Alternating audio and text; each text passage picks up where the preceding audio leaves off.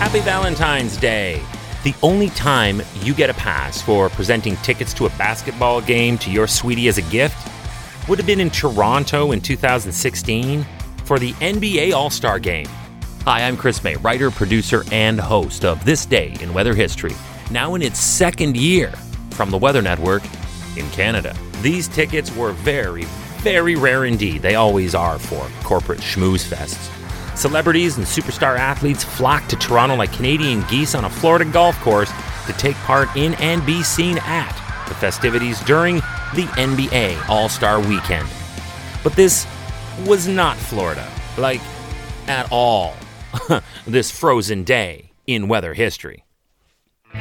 What's the one thing the world stereotypes Canada for? It's cold.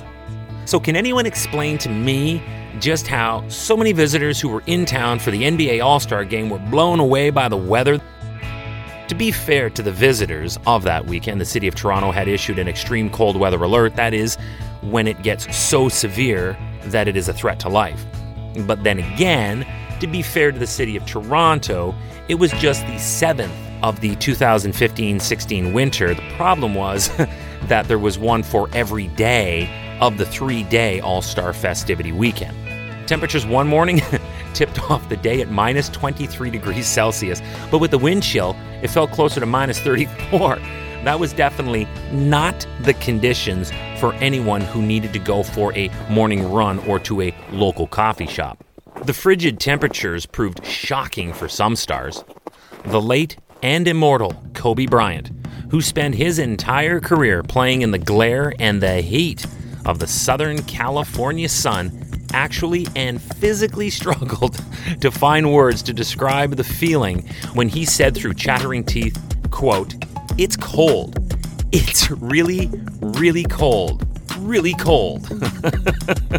But then he quickly followed it up by commenting, "But it really is great to be here. This is a beautiful city, truly deserving to have an all-star game." I think he had to say that. Meanwhile, rapper, TV, and movie star Snoop Dogg, one of my favorites, goes to a ton of sporting events. Man, this dude loves and is seen regularly at all major events. And he has been to Toronto a lot. In his own unique way, he explained the sudden drop in temperature when he said, and I quote, "We brought the cool, 'cause we so cold, baby, we cool." Nice, I love it. Meanwhile, those who were there to capture the action and not just bask in it had challenges of their own.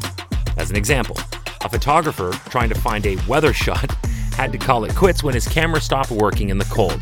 Apparently, no one told him that we acclimate our cameras to the cold before venturing out into a shockingly opposite temperature. Or we just shoot through a very clean window. That's our secret.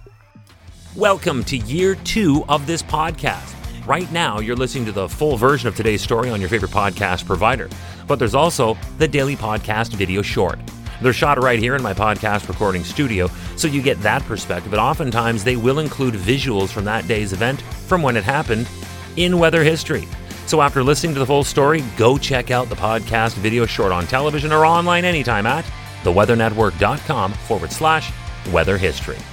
The All-Star events kicked off on Friday the 12th with the Celebrity Game and the Rising Stars Challenge. This is where the arena jammed for stars and talent. Lacing up for the celebs included actor Jason Sudeikis and comedian Kevin Hart.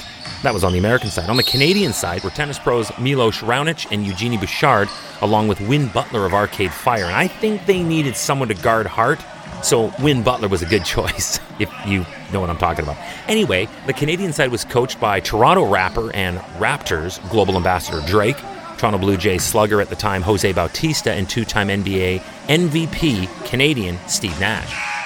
Tradition in the NBA is to pepper the front row courtside seats with celebrities to be seen for television, and one of the most prolific is New York Knicks superfan and famed director Spike Lee. And true to form, he was spotted courtside.